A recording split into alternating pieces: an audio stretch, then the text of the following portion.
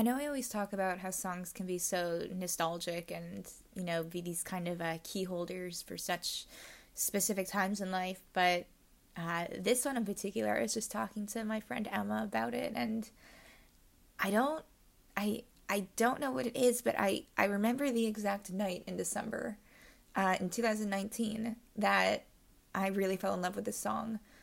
And it's not a moment I'm super proud of, unfortunately, but it was like right when Euphoria kind of came out, or at least when I was watching it, and my cousin Lily was in town, and we were about to leave for this really fun vacation. It was right before COVID hit, and I don't know, and I was a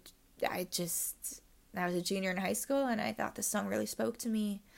Um, it's funny, people actually really praise the lyrics in this song.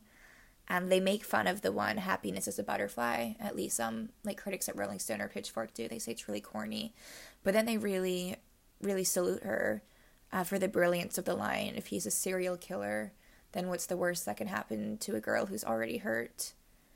And it's funny because I remember the first time I heard that lyric, and I just thought it was this like most stupid thing I've ever heard.